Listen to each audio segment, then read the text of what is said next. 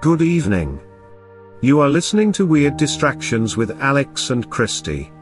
My name is Lloyd Warrington, the Chief Engineer of MASK. The Ministry of Augmented Something Something, and a K. Or perhaps you know me as the host of Down to Folk, a podcast documenting little-known tales of lore and legend that never really existed. This is not an advertisement, nor an endorsement for Down to Folk. Nor will I mention that they can be found online at dtfstories.com. Need a distraction? You just got one. From a secret government agency no less. How very on brand.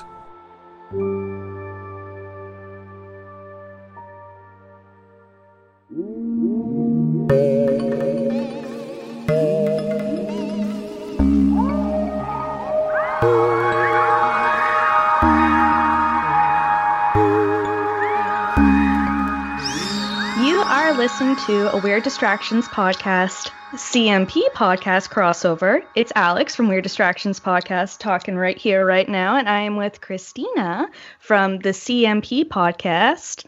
Thank you so much for joining. Thank you for having me. I'm so excited to finally be here. So pumped. Unfortunately, Christy couldn't join us because Homegirl is working like a motherfucker, so it's just grinding, yes. Totally grinding. But before we dive into our paranormal story for today, Christina, what is your need for a distraction? My need for a distraction is this past year. Sometimes I just need to be like, I'm turning all of my electronics off. I just need to pretend the outside world doesn't exist, and I'm going to go and meditate or something because sometimes I need it. Fair enough. Yeah, 2021, I think I've said this before, 2021 is 2020 just on steroids. Dude, literally, I feel like every day or 2 days we're hearing about something crazy. And that's why I follow, like, on my personal page, I follow a bunch of, like, good news kind of newscasters. So, like, throughout the week, they're, like, talking about the bad shit. But on, like, Sundays, they're like, we're just going to talk about the good stuff that's going on. So we can remember it's, like, sometimes not as shitty. But yeah, it feels like it's just always talking about shitty stuff.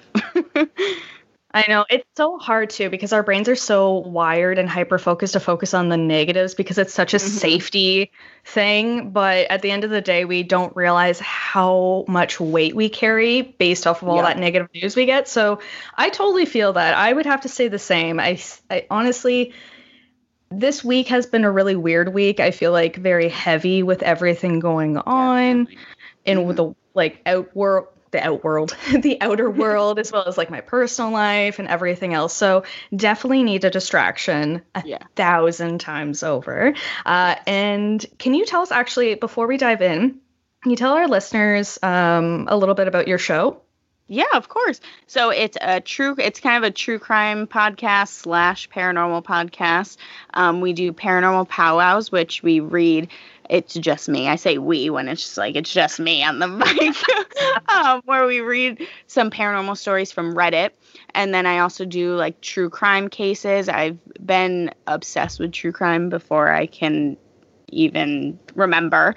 And it's just one of those things I always wanted to do because I felt like sometimes some of the true crime podcasts I was listening to, they kind of forget that these are people's, like, real lives and this happens to people. Like, yeah, it's like, oh my God, like, we're reading about it and it's one thing and you're like, that's terrible. But until you're in it, you never fully understand what someone's going through. And I feel like sometimes a lot of podcasters and documentary makers, they just, like, lose sight of that and kind of try and emulate these killers or rapists or whatever they are. And to me, it's like we got to take the focus away from that and more towards the victim. So sometimes we talk about things that we feel could help kind of society, especially, like you said, within the past couple weeks, with the woman that was walking home from work in England and was unfortunately killed. And I liked the fact that on social media and stuff, people were kind of looking at it like, let's kind of forget about this quote unquote jackass and let's focus on how we can make women more comfortable. Because there's men and women are always victims of crimes, but there is more of a focus on women just because of we're tiny, like for the most part. If woman next to a man, they're obviously going to go for the woman first if she's smaller than that. And no one really focuses as much anymore as far as like the victims and what we can do for the victims and like how we can avoid these stories from happening again, not just reading the stories, you know. Exactly. No, and it's so true in the sense of women are constantly being told, well, if you didn't wear that or if you didn't go out at night, it's like, I'm sorry, I'm a fucking human being. I will wear whatever I want. I will go out whenever I want. I will do whatever the hell I want. That is no excuse for somebody else's poor choices and shitty decisions, right? So it's huge. And I can say honestly, after listening to your episodes, you do a really great job at focusing on the victims. It's not just, oh, like, look at this serial killer, this, that, and the other. Like, this is all about him, which... Yes, obviously we want to take note of who this person was that committed the crime, but we also want to shine a light on the victims because their voice is gone, right? Yes, like they're not really able to speak for themselves. Meanwhile, we have Buddy Guy in jail, you know, still sitting there wanting to write a memoir, right? Like exactly. Oh, that grinds my gears when I see that someone's coming out with a book. Like, don't get me wrong. I think we can 100% learn, like, talking to these people, psychologists, detectives, they can learn a lot from these people of, like, how to see the signs. But I don't want to see you releasing a book and trying to profit off the fact that you killed someone. No, exactly. Like, so I fully, like, when I see families, like, outraged by that, I'm like, yes, take them to court, sue the shit out of them, because that... It's just, once again, stroking their ego because they're like, all right, well, now I'm going to profit off. Like, I think that's even worse. That's terrible.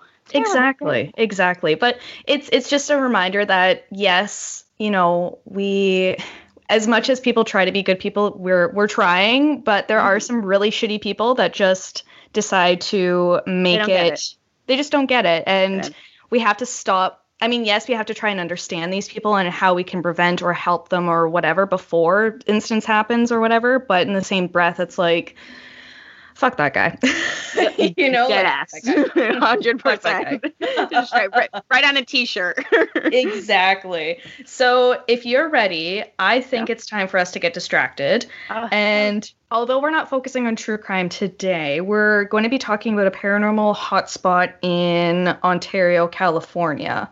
So I think on like the west coast from where you are, right? Okay. Yes. Yep. Awesome. All right. So today we're going to be talking about the Graber Olive House, which is located approximately 35 miles west of LA in Ontario, California. It's been famously known as a family-ran olive business since 1894, which sounds old. Literally 100 years before my birth. So I'm like, there was a time.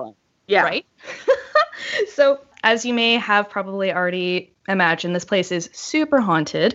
It's located at 315 E 4th Street, Ontario. Before we dive into the spooky stuff, though, we obviously have to talk about the history. And just a little snippet, we may be talking about some olives in this little podcast. I'm not a big olive person. I'm just going to say that right here, right now. Okay, cool. Me either. My boyfriend loves them. And so like sometimes when we order out and we get olives in the salad, I'm like, you can have all of these. I'm good. But then I love olive oil. I'm like, it makes no sense. I know. It makes absolutely no sense. But it's, I don't know, there's some weird science behind it, I'm sure. Yes.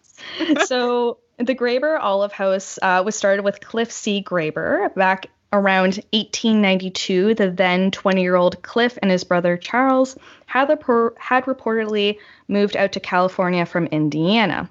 One source said it was due to unspecified health reasons. Not really sure what the health reasons were, but it was only in one resource, which I'm always like, take it with a grain of salt. Exactly. Yeah. So when Cliff originally purchased the then 10-acre lot, he apparently originally thought about growing citrus trees since citrus was like a booming business. Mm-hmm. I mean, it's California. Of course. It's booming. However, according to some things I've read and watched, Cliff became more interested in the olive trees that were located on the property. So apparently there were already a couple of olive trees on the property that he was he bought it not really planning on doing olives, but they were there, and he was like, let's see what we can do with this. Opportunity strikes with olive trees. What can we say, right?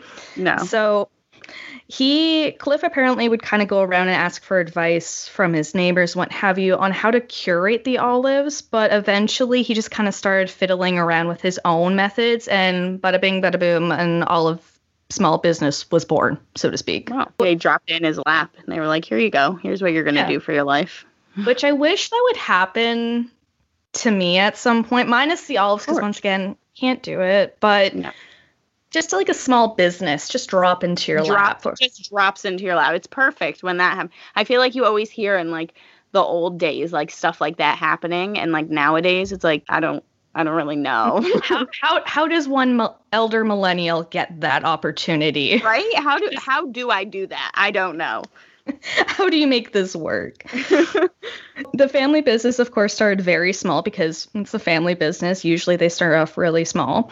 Slowly, things started to take off. According to the Graber Olive House website, a year or so after he started producing the olives, he was having to increase his supply to the demand from the community. So grocery stores, family, friends of family, people from out of town. Oh, yeah, everyone wanted these fucking olives. Like, everyone was like, whatever you're doing, Cliff, keep it up. They're working. Yeah, they're delicious. Yes, this is working. This is great. So in 1905, Cliff would go on to marry Georgia Bell No, and that's not like N-O, it's like N-O-E. Oh, okay. I could also just N-O. Georgia Bell No. She's a no. No. The two would go on to have two sons, Robert and William. The two sons, Robert and William, would go on to take over the family business from their father in 1943 during World War II. I'm not sure if Cliff went off to war. I'm kind of assuming maybe, but then again, not really. On the age, because the draft was, I think you had to be under 50. Yeah. To go. Like you could be like, I think it was 17 to 50 is the draft. And if you're over 50, they don't bring you. I mean, that's fair. Yeah. That's totally fair. Right? They have like a 70-year-old on the battlefield. And you're like, what are they going to do? I'll be there in a second. Just give me one moment. Just give me 1 second. Everyone protect Grandpa over there. Like, and I feel like that would, like, if I was ever drafted, that would also be me, though. I'd be like, can you give me like 10 minutes? Right, just like, I need to catch my breath. I'm so fucking winded from getting off the boat. You have no idea. Like, you're like, why are we climbing up this hill? Can't we just like call it a tie at this point? Right. I have a white flag in my backpack. I've come prepared. I've come prepared to already say I'm done. Just surrender. I'm over it. Yeah. I should mention that in the 30s, the Graber Olive House would do some upgrades of machinery around the property, a lot of which is still used and stands to this day. So that's pretty. Wow. That's fascinating. They must have really good machines, because definitely, because to survive all of this, a lot of shit has happened. Right?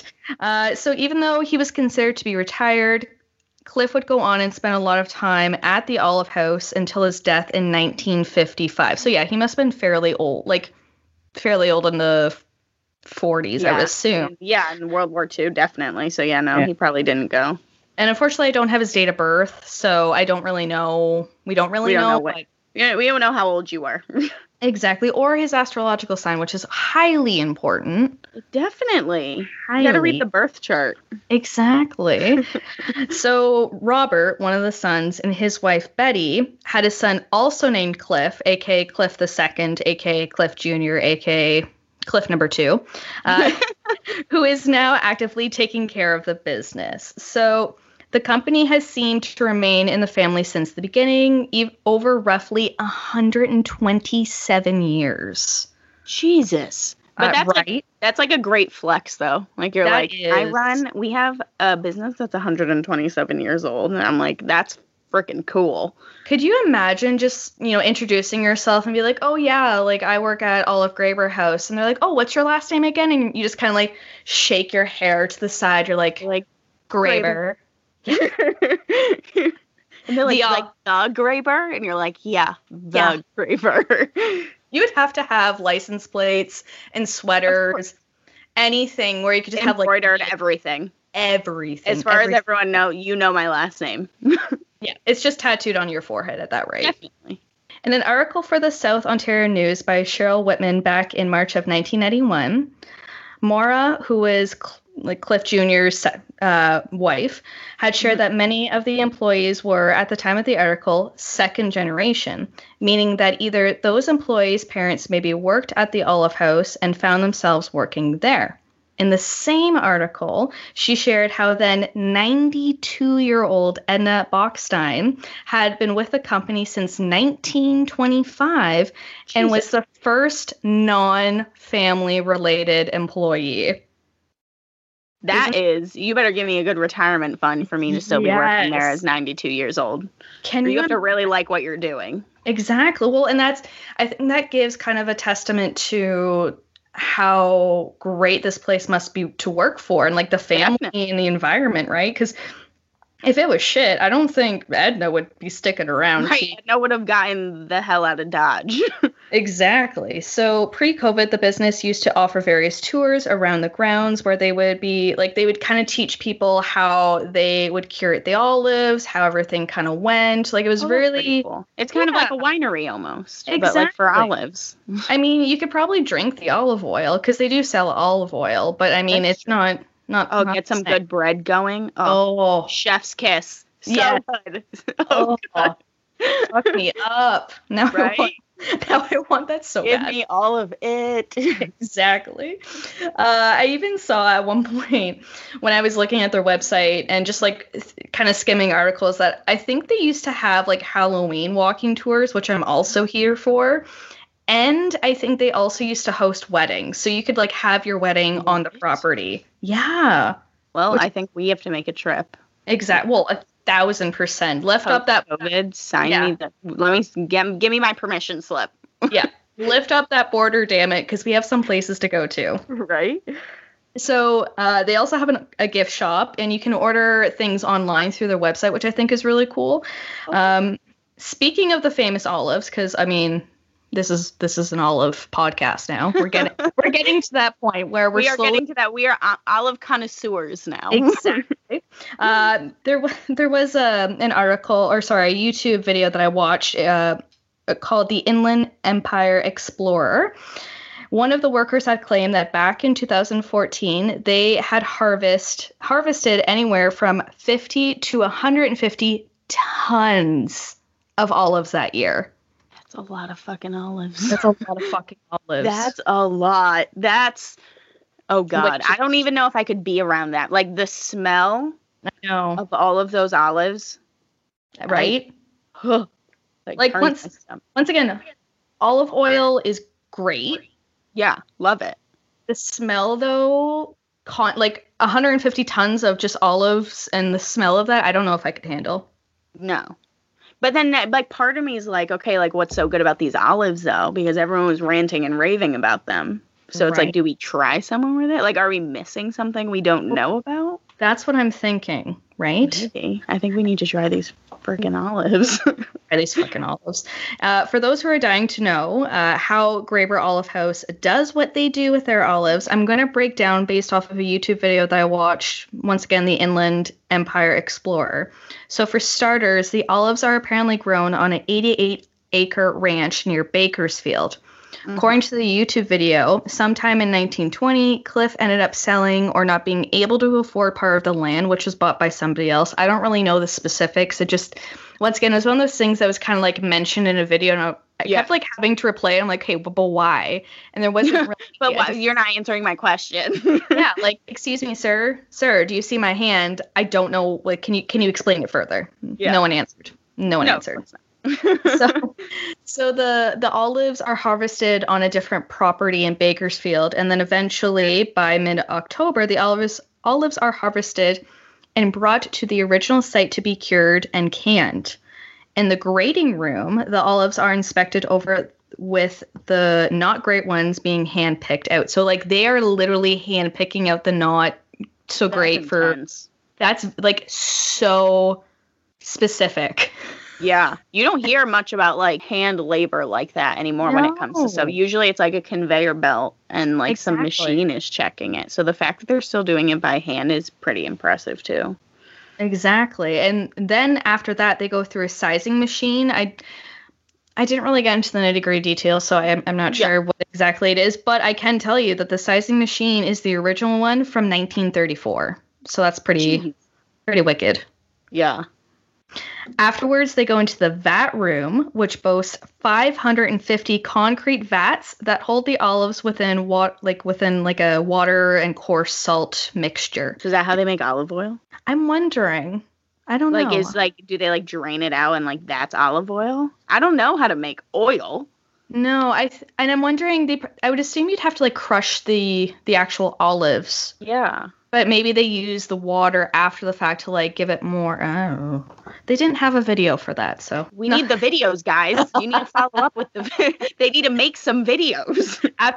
after this recording, going to go have like a deep dive into how to make olive oil. You're like YouTubing the video. You're like, how do they make olive? It's like don't they have a show where it's like how it's made or something? Yeah. Maybe they have an olive episode. Maybe I've never watched it, so maybe We're gonna become literal olive connoisseurs and never taste an olive. Exactly. Like I've said before, this is slowly becoming an olive podcast. Just you Cooking fucking podcast coming to you soon. with just olives, and it's just you and me. Just you and me being like, do we eat it? Do we try it? I don't know. You do it first. No, you do it. Smells weird. Exactly. So the olives will stay in the vats for about 3 weeks, being stirred several times a day during those 3 weeks. Once a day, a staff member will pull a cork from the base of the vat so that the water can be drained, and then the olives will then be rinsed off and refilled with new water and salt. After those 3 weeks, the olives get poured out and inspected again before being canned. And based on the video, from everything that I've kind of saw, they do the labeling and the packaging on site. So they do it all. Oh, they do everything. They're a one-man machine. Exactly. So once again, welcome to our Olive podcast. Thank you for thank you for tuning in. In all seriousness though, before we dive into the ghosts, I do want to shed a quick light on some spooky adjacent things that are probably going to come up. Well, they are going to come up later on. So for starters, there's a local legend that apparently a former worker died by suicide on the property when Ghost Adventures did talking about how great it seems to work there, and they're like, by the way, someone also killed themselves at work. You're like, oh, yeah, okay. by the way. Oh, okay. That's just totally adorable. When Ghost Adventures did their investigation on the property, which, yes, we'll be discussing their episode at length, they weren't able to find any information confirming or denying that this ever took place. So once again, it's kind of a little bit of local lore where there wasn't anything definitive. She said telephone game. Exactly. And because it's been around since, 1894, it's probably been passed down from generation to generation. Yeah. They did acknowledge, and by they I mean the Ghost Adventures crew, that there was a tribe that once lived on the land called the Gabrielino tribe. It also goes by the Tonva tribe or the Gabrielino Tonva tribe. So it kind of goes either or. I think it's more commonly known as the Tonva tribe. But anyway, so according to the Tonva people website, the tribe were very earth-based and often resided near the Los Angeles River, the Gabriel River, Santa Ana River, and other water-based areas in California. Unfortunately, they were exposed to numerous infections and diseases and were eventually removed from their land. Thank you, white folks. White people. Like that's the best part. Like you hear that stuff and they're like they were removed from their land, and it's like, so you just came in and you just like put a stick down and you were like, this is mine. Like, let someone come into my house and do that, and I'm like, get the hell out of here. I don't, like, what? Yep, exactly. Like, it's, we're not going to go down that road, because we're going to go down a deep, dark rabbit hole if we get into that now. Exactly. So keep the Gabrielino and the Tonva tribe in mind, as now we're going to go into the ghost stuff of the Graeber Olive House. Okay. So, as mentioned, there are a couple of unknown spirits reportedly hanging around the Graber Olive House. According to the Desert Sun article by Kathy Strong, when the Darklands paranormal investigation team went to do their own investigation at the Graber Olive House, they captured a dark shadow figure hanging out in the back of the vats. So remember, the vats are like those big concrete things. They have their own designated room. And apparently, this paranormal team caught like this weird shadow figure in the room kind of hanging out within the vats. God. So this figure is believed, or has been apparently believed to be Cliff Graber, number one, the OG. Presumably, he said, "I'm gonna stay here even in my afterlife. I'm not going anywhere. I'm not retired. I'm still Ever." working." Exactly. So they think that Cliff may be kind of hanging around, just making sure that everything's still running smoothly, this, that, and the other, which is kind of like, okay, like, fair enough. I get it. Yeah, you do your thing. I'll do mine. Yeah. That's fine. See, it's the ghosts like that. I'm like, we can live in harmony. That's fine. Exactly. However, because Of course there's a however. Of course there's a however, others believe that the spirit in the vat room isn't Cliff, potentially something more sinister. So regardless of whether they're the same entity or not, there's a lot of spooky to break down here. So as mentioned, we're going to be talking about our good old pals at Ghost Adventures and mostly focusing on their investigation. However, there are a couple of other paranormal teams, I think like one or two, that I also looked into them as well, and their own Olive Graber House investigation. And just a heads up, I'm going to be referencing the Ghost Adventures a lot coming up, so I love credit Ghost Adventures, due. so I'm like all for that. So during their investigation back in 2020, I think it was pre-COVID, I will have the actual date later on. But anyways, the crew investigated the property where in the beginning they shared their personal connection to the Graber Olive House. So Zach spoke to Robert Graber and brought up how friends and previous investigators, Mark and Debbie Constantino, once investigated the property prior to the Ghost Adventures crew being there. Mm-hmm. Zach asked Robert if he recalled when the Constantinos were there and like what they did and what kind of happened, what have you, in which Robert explains that when they were there, one person in their group got so spooked that they left the property during the investigation. Literally just got in the car and left. And as far as Robert reported, there was no explanation. Like they just got the fuck out of there. Like something happened. No one knows what exactly happened. Like they didn't say anything. They were just like, no. Oh yeah, I'm out of here. I'm all set on this. Yeah, like this was fun, but it's not. So it's not fun anymore. I want to go home. I'm going to yeet myself out of this situation. Thank you. So needless to say, not a good start right off the hop. Right after Robert explains this to Zach and the crew, a fire alarm randomly starts going off. Robert shares that this isn't a common occurrence for it to randomly go off. So that was really spooky timing. Like it was weird. I will acknowledge quick the story of the Constantinos because it's tragic and a reminder that things aren't always as they seem on camera. They never are. They never are. Oh, of course not. So the couple were known to go on various paranormal shows, such as Ghost Adventures, because they were considered to be EVP experts. However, off-screen, things were getting really intense between the couple, which eventually did apparently spill on camera to like on-camera bickering. Mm-hmm. I don't remember, like, when I saw a picture of them, I'm like, yeah, I kind of remember them from Ghost Adventures, but I don't remember any, like, picking up anything from those episodes. Yeah. But mind you, then again, that was before all the shit I'm about to tell you went on, so. Yeah.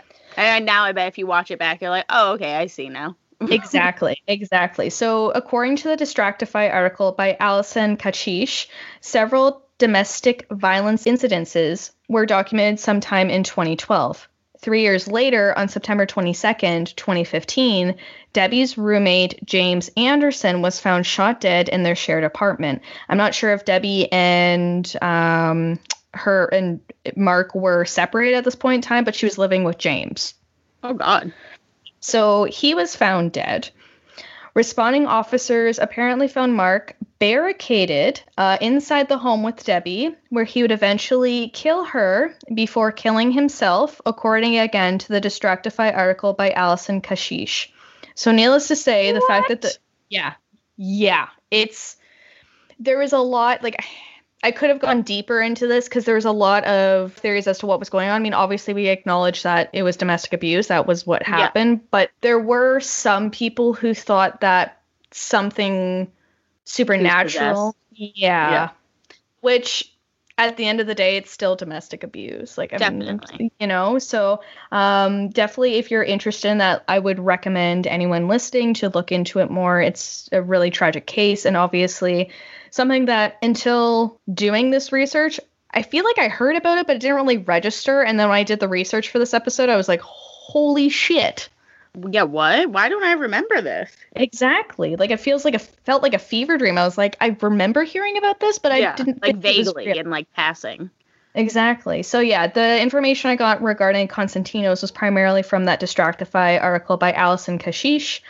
Needless to say, that fire alarm going off, super spooky, especially when they were kind of like just ending the conversation, and then all of a sudden, bam, it went off. So back to the episode. We're then introduced to another identity of the dark shadow figure in the vat room. The identity is referred to as the Creeper, and this is what Robert refers to the shadow figure identity as, which I find interesting. The Creeper. See, once you give them names, it also makes them spookier, because you're like, oh, now it has an identity. Exactly, right? Like, as soon as you give a name to something, it becomes something bigger. Exactly. So the name was given based on the fact that staff had reportedly seen this figure creeping around the corners in the vats. It's also been reportedly shared that people have seen the figure coming out of the vats and climbing the ceiling, which doesn't sit well on my end. That reminds me of, which one? It's one of the Conjuring movies, but it's like the girl like crawls up the freaking wall and she's like, just looks super creepy. Oh my God, that's terrifying. Was it number 2? Like the one when they were the Enfield Poltergeist? Yes. That one. Yes. Oh, she, yes. Like, climbs up the wall and then she's like hisses at them. It's like, okay. Which, I mean, that's a fair response when you don't want to talk to people, but don't do it from the ceiling. You know, like, you're like, goodbye. I feel like if you just... That's a way to clear a room. You climb some walls and hiss at people, they're going to be like, yeah, I'm getting the hell out of here. You know what? I don't need to borrow that shirt. I will call you and... Just lose my number. Lose my number. It's okay. It's fine.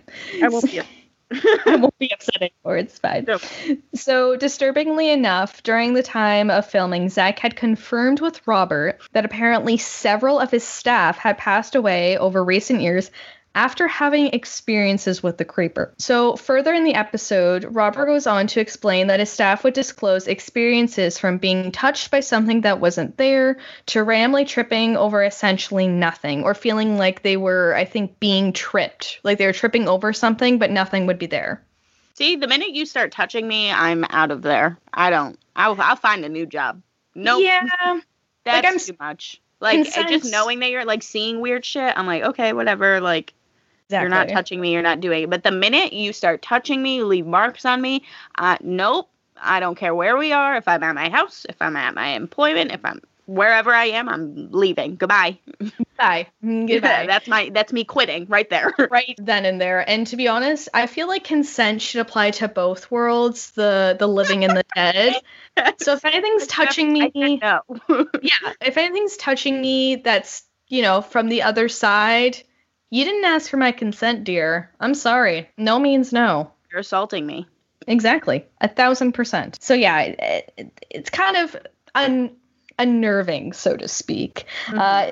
Zach would go on to investigate another paranormal investigator, so not one from his team, obviously, by the name of Scott Alt. Scott shared that when he was there doing an investigation previously, he witnessed 2 women in attendance trying to invoke the Creeper. According to Scott, a mysterious force shoved one of the ladies. He further explained that this woman left the investigation and would reportedly stop doing paranormal investigations altogether, presumably due to this experience. Yeah, I mean, yeah, definitely. No, exactly. Like, obviously. Exactly. So Zach goes on to investigate Kenny Januz. Kitty was another paranormal investigator who did an investigation with the Constantinos when they were at the Graber Olive House. According to Kitty, she was up in the loft while Mark and Debbie were down below kind of doing their own thing. Kitty claims that she saw a cigar-shaped humanoid figure crawling up the wall in her peripheral. Kitty shared more about this figure in a direct quote from the episode.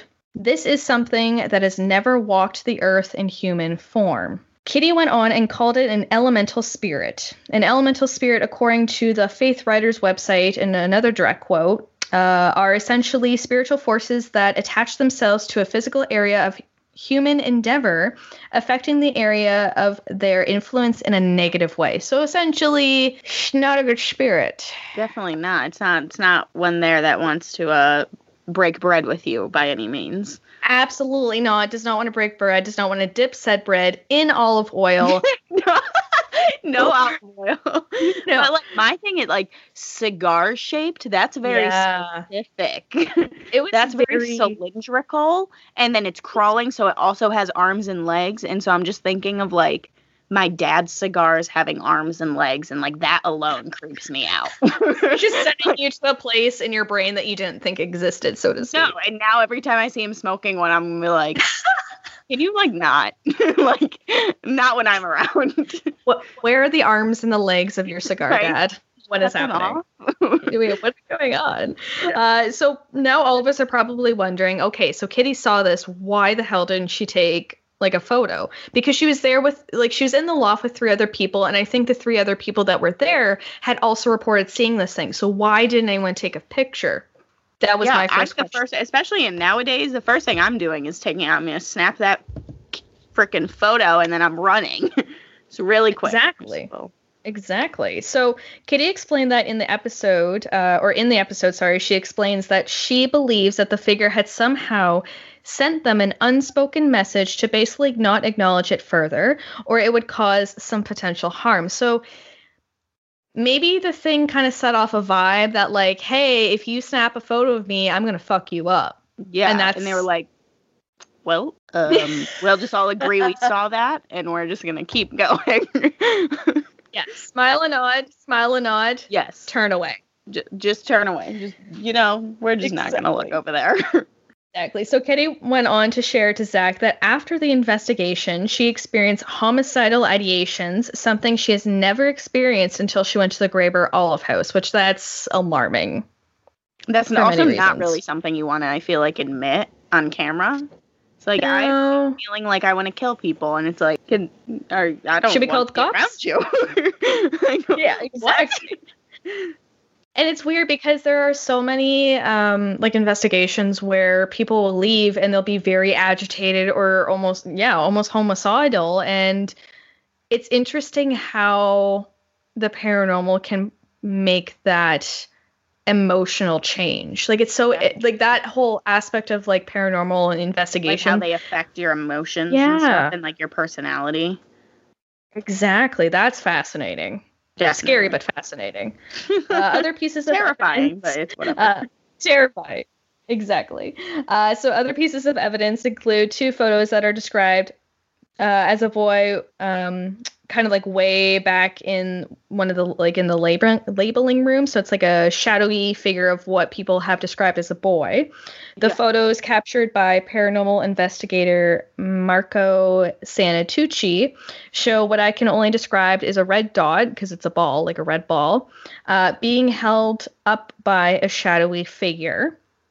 Regardless, posing, just like holding it up in the air. Yeah, it's like take a picture. Kind of like hanging out. He's just hanging out. He's just like up there. The lighting in here is so nice. Can you take a picture of me and my red ball? Can you just snap one real quick? I want to post it to my Spirit Instagram. Hashtag sure. Life. Can I airdrop it to you? Do you have airdrop on? Okay, we'll wait to put it on. You have an Android? Sorry, I can't do that. I can't help you there. So essentially, this shadowy boy figure claimed that is a spirit by the name of Luke. Marco told the Ghost Adventures crew in the episode that he apparently also caught an EVP where he asks if Luke is around, in which you can hear a faint, yeah, in the recording. EVPs, those send like tingles down my spine, especially when like someone asks a direct question and you can hear like a direct answer. It's those that they're like, what's your name? And they're like, blue, purple, red. And it's like, how do you? And they're like, wow, look, it's talking to us. I'm like, no, it's not. I know. And we'll get to that later, because there was one investigation where that kind of happened, and I'm like, stretch. Yeah, you're like, that's you're stretching it. Exactly. So, as mentioned, not really sure who this Luke character is. They like some of the episodes and like some of the things I've watched, because I felt like I had to watch a lot more than read a lot more for this, because in terms of like ghostly encounters, there wasn't a lot documented in articles or what have you. It was more so videos, which is good. I'm not complaining, but there was no like in-depth like, oh, this is this spirit, this is where they came from, this, that, and the other. So we don't know who Luke is, but Zach seems to think that he may be the creeper trying to impersonate a child, which then kind of gives a nod to the whole fact that it's an elemental spirit and it's not necessarily a positive thing, because I find almost like shapeshift. Yeah, and I find with a lot of like negative spirits, so for example, you know, like demons, I know demons are their own thing, but demons will try to portray a child to try and get you to interact with it, and then once it has you kind of in its grips, it's like, plot twist, I'm a demon, right? So I think biggest character development. Exactly. And I think that's maybe what's going, well, that's what Zach seems to think what's going on there. And I am also kind of like, yeah, I can see it. I see where the thought process, you know. Yeah. So the Ghost Adventures crew is trying to determine who or what the creeper is in their video. Based on what Kitty said about being an elemental, they try to connect that with the information of the Tonva tribe. So essentially, Jay from the Ghost Adventures crew found out that the Tonva tribe used to believe in medicine people and shamans. Mm-hmm. He further explained how in his research, he found a line where they said that the shamans or medicine people would essentially shapeshift from a human to animal, which this could potentially, this could potentially explain the creeper. Since it's been described as being not necessarily human-like, even though some have said they thought it was maybe the OG Cliff based on the figure. It's not, because even the way Kitty describes it, like it's a cigar shape, which yes, people can have like that kind of body shape where maybe they have broad shoulders but really skinny legs. But I'm wondering if it is some kind of spirit that has the ability to shapeshift. You know what I mean? Like it's not like a tangible. On what they want you to see. Exactly. It is. So then, it would make sense that it could be one of those people in the afterlife who can still do it. Yeah. So, which is even creepier now too. It's like someone like also would love to be able to shapeshift. I feel like that would be kind of cool. But like, oh my gosh, 1000%. Well, to a degree. Like, I wouldn't want to shapeshift from a human to like a rat. You know, definitely like I'm not. No, or like a human to like a tick. I don't want to be anything. Be something cool. Yeah, like I'd shapeshift to a dog. Like, that would be nice. 1000%. Or like an eagle. For like something. A day. Yeah, just for a minimum 24 hours, just to see what it's like. Call it a day. Get some treats in. Do some cool shit, and then sleep my day away. No one bother me. Exactly. 1000%. That's the life that we're looking to lead. We all want to live. I know we're not like what's her name working at 92 years old. Exactly. I don't want to be working a day after 60. Nope. I would like to retire. I'm 23 years old and I'm already counting the days down. Ma'am, you have no idea. I literally every year I'm like, all right, 1 year off. Here we go. 1 year off. Let's keep it going. So, other spooky things that go on in the good old Ghost Adventure episode include an EVP of a child saying help, a ball of light appearing where the photo of Luke was taken. The crew reported feeling cold spots on and off throughout the investigation. Aaron reportedly saw multiple shadow people moving in front of him and apparently heard a crash in front of him in the vat room. Zach reported seeing a black shadowy torso, not a whole body, just the fucking torso. Just the torso nearby the vat room. It didn't fully shapeshift yet. No, it was but it was stopped mid because he was there, and so all it was just a torso. You're just trying to develop, and then he sees Zach. He's like, "Oh shit!" Like a raccoon when you see them, they like freeze. They drop their pizza crust or whatever, and they're like, "Oh!" that they found in the trash, and they're like, "Don't look at me." Don't look at me. So Aaron then goes on to say that he had reports hearing voices, such as mumbling right in his ears, which that's unsettling. That's too close. Personal bubble. Okay. Yep. Consent is a wonderful personal thing. Bubble. Get the fuck out of my ear. Yeah, exactly. Zach captures a small figure on the SLS camera behind a closed vat, apparently one of the only ones that was closed. After this, Zach and Aaron hear a low snarl near one of the vats.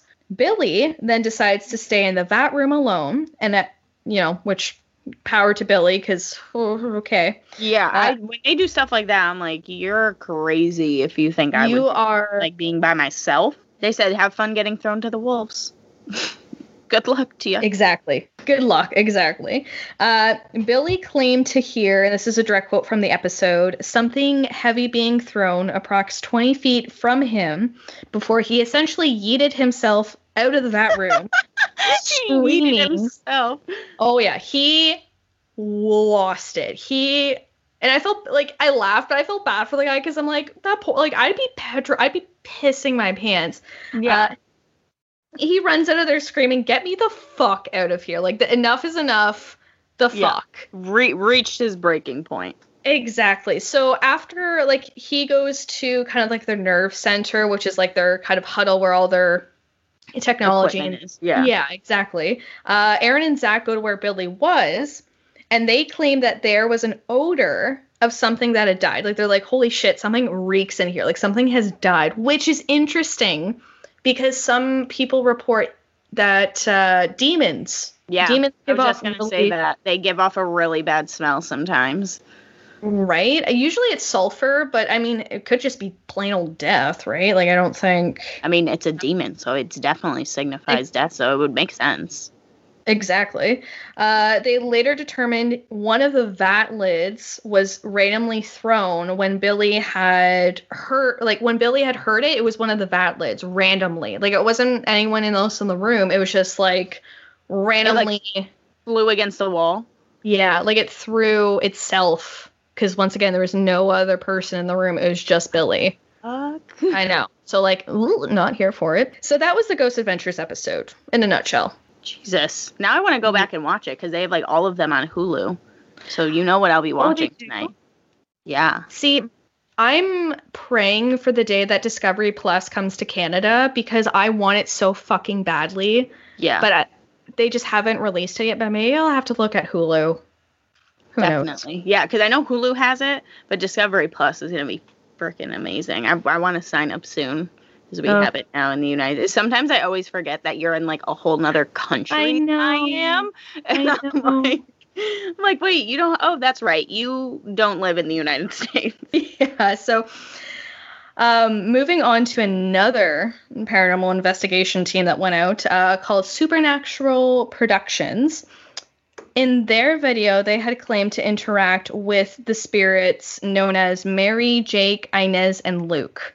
Once again, not a lot of information regarding who these people were, who the spirits were in particular, but that's just all the information we got out of it, so to speak. Yeah. So during their investigation, the Supernatural Productions crew appeared to be doing an EVP and I think a spirit box session in the loft and asked Mary, Jake, and Luke, not sure which one specifically, if they like toys, which is when you can hear the word store via the spirit box. So I don't know, I kind of thought, okay, well maybe they're asking to go to the toy store. Yeah, maybe, but I kind of doesn't really match up with what they're asking. So I'd be like, that's a stretch. Right? So further, when the investigators are asking if any of the spirits knew if Inez was around and if she was once a nice lady, maybe she was like an employee, I don't know. Yeah. One of the investigators, Adam, reported feeling as though their arm had been touched before the word scent could be heard, and that's S-E-N-T. Weird. Yeah. So when the Supernatural Productions crew had asked if there was anyone trying to communicate with them, the word carrier could be heard. Once again, doesn't match up, though. It doesn't really matter. And, like, that's the thing. I feel like for a crisp EVP session, you have to have something that automatically, right off the hop, makes sense. As opposed to if you have to, like, think of a connection for a long period of time after the EVP session. It doesn't make sense anymore. No, because it loses credibility. Exactly. Your brain, the human brain always tries to see patterns and connections to things. It's just how we adapt and how we work. So if you're forcing that to happen, it's like, why? It just loses that credibility, like you said. Definitely. So that's kind of all I kind of got of the Supernatural Productions crew video. But in another video, which I wouldn't consider this one paranormal by any means, YouTuber Jerry James, who uploaded their video, Ontario, California, the historic Graber Olive House, old artifacts, the Vat Room, on March 18th. I love YouTube video like titles sometimes, like so extra. I know. It's like, perfect, amazing. You go for the most. Literally did the most. The absolute most. So Jerry uploaded this video on March 18th, 2019, in which he reported getting like a spooky vibe when he was doing the tour, which is interesting because he's not like, he doesn't portray himself, from what I gathered looking through his YouTube channel, as like a paranormal investigator or anything like that. But when he was on the site, he said, and this is a direct quote, "It's kind of spooky in here. I'm hearing a lot of noises." What the heck? The video, it was filmed during the day, is mostly kind of focusing on the history of the site and giving a tour almost for those who are interested and kind of like wanting to see what it is before they go, so to speak. So once again, it's not like a paranormal video. They're not going there to like investigate. They were just going there to like check out the place. Exactly.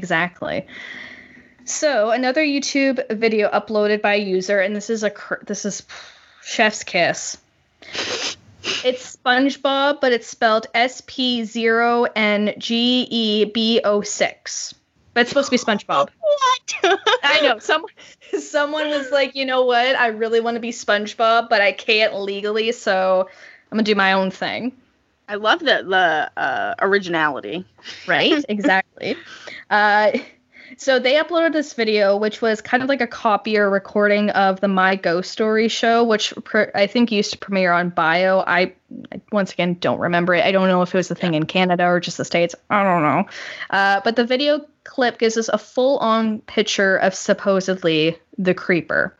So Steve Bowler, a camera operator, shares his experience filming for the show and explained how he was getting footage of the Graber Olive House for an episode. Oh, God. So Steve further shared that he was using his own camera, taking a few shots around the place. So doing his thing, just, I don't know. Doing whatever. Production shit. I don't know. Camera, production, photographer shit, whatever that is. Exactly. Whatever y'all do it. When Steve was taking photos in the Vat Room, he unsurprisingly captured this dark shadow figure in one of the corners of the Vat Room in 3 different shots. So he didn't get 1, he didn't get 2, he got 3 fucking shots of this thing. Oh, that's good. See, that's what I like to see. Right? The proof of the pudding. Proof of the pudding, 1,000%. Speaking of this pudding is thick. Like this shadow figure. I'm not here to bash Steve's. Like, what am I trying to say? To me, it looks so thick that it doesn't look like a typical shadow figure. I'm not a shadow figure expert. That's not on my resume. That's not your forte. No, I don't have a degree in shadow figures. But I will say it's a thick-ass shadow figure. Like, it looks chunky. It looks like... I'm going to say it looks like a person. Oh, God. But, like, it looks like a person, but it doesn't look like a person. So that, once again, it gives a nod to, like, it could be an elemental, right? Like, I don't fucking know. It's, all I can say is that it's thick, it's not see-through, It's spooky. It looks weird as hell. Wait, what was the name of the show again? Because now I want to see it. Now I'm like, my ghost story. Was it the Olive Graber House? Because now I'm like, I want to see this freaking picture. Oh, perfect. Reddit. It says Reddit's the first thing that comes up. Of course. Caught on tape. The creeper at Graber Olive House. Yes. Oh, I have the YouTube video. I will be watching this later because now I'm freaking stoked because I want to see this. Okay, message me. So it's like a thick shadow. It's not just like your shadow when you're like in the sun. No, it is a thick ass shadow figure, 1,000%. Like, and so did he know that he was like videotaping it, or like he like took them and like was it like after the fact he looked at the pictures and was like, oh shit, she thick, yeah, after the fact. She thick after the fact. After the fact. You know, and to be honest, like, I feel like that's even more scary. Well, I don't know. I feel like both situations would be scary, either knowing it's there and taking the photo, but then there's also like a really sinister, like, oh, I took the photo and then I looked at my camera after looking directly on at the area. Yeah. And then seeing it in the photo. Like, either way, it's spooky as hell. See, then that reminds me of, I forgot what the scary movie was called. You know the movie The Conjuring. Of course. The guy who plays the main paranormal investigator, his mind's going out of my brain right now, but he's in another scary movie, and like at the end of it his wife takes a picture of him and like she looks at the camera and his face is like shifted into like a demon. Do you know the movie I'm talking about, right? Insidious. Thank you. I almost said The Conjuring and I was like, no, it's not The Conjuring, it's something else. But fuck the Insidious movies, because I cannot listen to Tiptoe Through the Tulips. Not that I would listen to it regularly, but Tiptoe Through the Tulips by Tiny Tim, ruined. You hear that and you're like, I'm about to die. Like, dead ass. It's not like it's a cute child song. No, it's not. No, it's not. I don't want to hear it. Where are the demons? Because that's just what it means. Tiptoe through the tulips to my motherfucking grave, because something behind me is gonna come and get me. Exactly. And I'm gonna die. No, not here for it. At all. At fucking all. To summarize this location, obviously it's jam-packed with history and spooky occurrences. Some things that we were able to kind of identify as being definitely spooky, potential of it actually happening, some things that kind of left more questions, but ultimately it's a spooky place. It's a spooky place, and not great vibes. However, I would say, or will say, in a post-COVID world, I definitely want to go check it out during the day just to kind of get like the history, because I like old places and like, you know, learning about the history and what have you, and meeting people, maybe taste testing. Taste testing 1 or 2 olives, some olive oil. Exactly. Dipping the bread, what have you. Am I going to that room, though? You're out of your fucking mind. Absolutely not. Not leave me alone in there. I don't want to see it. I don't want to hear it. No, thank you. So shout out to my resources. So shout out to the Travel Channel website, the Ghost Adventures episode, the Graber Farm Entity, the Graber Olive House website, newspapers.com, South Ontario News article, the Graber Olive House Still Going Strong by Cheryl Whitman on page 35 on March 20th, 1991. The YouTube video Haunted Graber Olive House uploaded by Supernatural Productions on February 24th, 2016. YouTube video Olive Graber House Ontario uploaded by Inland Empire Explorer on January 22nd, 2014. Another YouTube video by Jerry James on March 18th, 2019. Once again, that was the historic Graber Olive House. Old artifacts, that room. The Ghost Adventures episode list by imdb.com. Ghost Adventures episode 11, season 20, The Graber Farm Entity, which aired May 7th, 2020. So I feel like they probably filmed it early 2020, if not late 2019, pre-COVID. Yeah, and then, like, showed it. Exactly. Because I posted it, but I was like, they're on TV and they're not a podcast, Christina. If Zach Bagans comes out with his own podcast, I'm going to be so mad. I'm going to listen to it. Like, we need to do a CMP, WDP, and Ghost Adventures crossover immediately. And I need him to be as extra as all fuck. Oh, 100%. Because if he's not, then it's not worth it. I'm sorry. It's not worth it. Then I'll just be disappointed. I'll be like, you're not who I thought you were. Bye. The fame has changed you. The fame has changed you. Exactly. The Desert Sun article, Haunted Olives in Ontario by Kathy Strong, October 25th, 2015. The Distractify article, which is about the Mark and Debbie Constantino incident. So the title is What Happened to Mark and Debbie from Ghost Adventures. It's a Tragic Story by Alison Kashish on May 10th, 2019. The Tonva People website by Sam Villa, Faith Writers website, and finally the YouTube video My Ghost Story Caught on Tape, The Creeper, uploaded by SpongeBob, that's spelled SP0NGEBO6, which was uploaded July 10th, 2012. Shout out to you, SpongeBob. Yes, specifically SpongeBob. Thank you so much. Specifically SpongeBob. Christina, could you tell our fine listeners where they could find your podcast and where they can find you?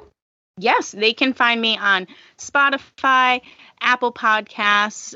They can find me on Amazon Podcasts. They can find me on YouTube. I think I would name them all. I have my own Instagram. It's at the CMP Podcast, and my own Facebook. There is a Twitter, but I just like Instagram better personally, so you'll definitely see me more active on Instagram. But yeah, they can find me there. And thank you so much for having me. Listeners, may I have a round of applause for Alex for doing a fantastic job. Thank you. You're welcome. I'm so happy we were able to get together, and I can't wait to come on your show and yes, hear about some true crime. Because, yeah, I definitely love the fact that we're both into paranormal and true crime. I think it is a great little connection. So to speak. Definitely. Because I like both. So it was like, why am I just going to pick one? I want to do both of them because they're both equally as interesting. Exactly. And if you are listening for the first time, you can find us, Weird Distractions, pretty much everywhere. If you type in Weird Distractions Podcast on Google, you will be taken to a plethora of podcast platforms such as Apple Podcasts, Spotify, Google, Anchor, all those great ones. Yeah. In terms of getting a hold of us, Facebook, Twitter. On Twitter, we are Weird Distract I1. Instagram, I think it's just Weird Distractions Podcast. If you have feedback or want to just say hi, weirddistractionspodcast@outlook.com. I think that's it. We have merch. We're on Patreon. You can find you can find them everywhere. Just everywhere. Google. Honestly, just Google me. Just Google me. Thanks again, Christina, for joining us. And as always, if you need a distraction, we got you. Bye. Bye.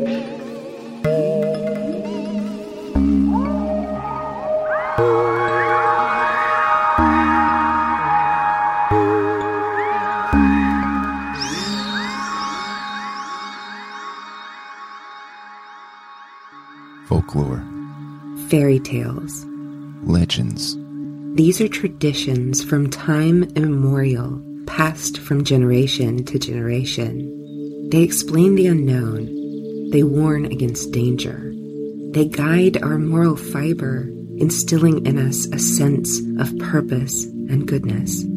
These tales are central to our very being, reminding us that we're one and the same. There is a magic in these stories. So we want to bring these tales to you, to take you into the fold. You'll learn. You'll grow.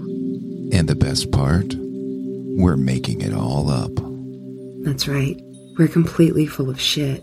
Join us for Down to Folk at DTF Stories across all social media, dtfstories.com, and wherever podcasts are found.